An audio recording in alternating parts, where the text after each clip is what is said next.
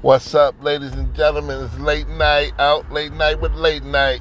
I'm out here with my little Yorkie, Bella. She looking all out the window. We at Burger King / Dollar General / TGL.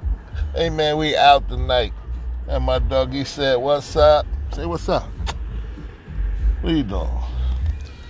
Yeah, man, this coronavirus thing is fucked up, man. But I'm going to tell you, late night ain't got it. You know why? You got to smoke a lot of weed, man. Just smoke weed all day, man.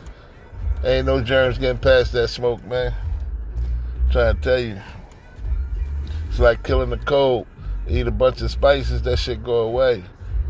If you got the coronavirus, in my opinion, I think you should take a laxative after eating a hell of a chi-chi from prison. Get you one of them niggas that been locked up, make you a chi-chi for a real joint with all the spices. Tell them that don't pull no punches. And I guarantee you, Corona won't be a Corona, it'll be a Budweiser. But here nor there, talk to y'all a little bit later. Our next subject gonna be about these little young motherfuckers running around here acting stupid like nobody wanna put their hands on them. Peace.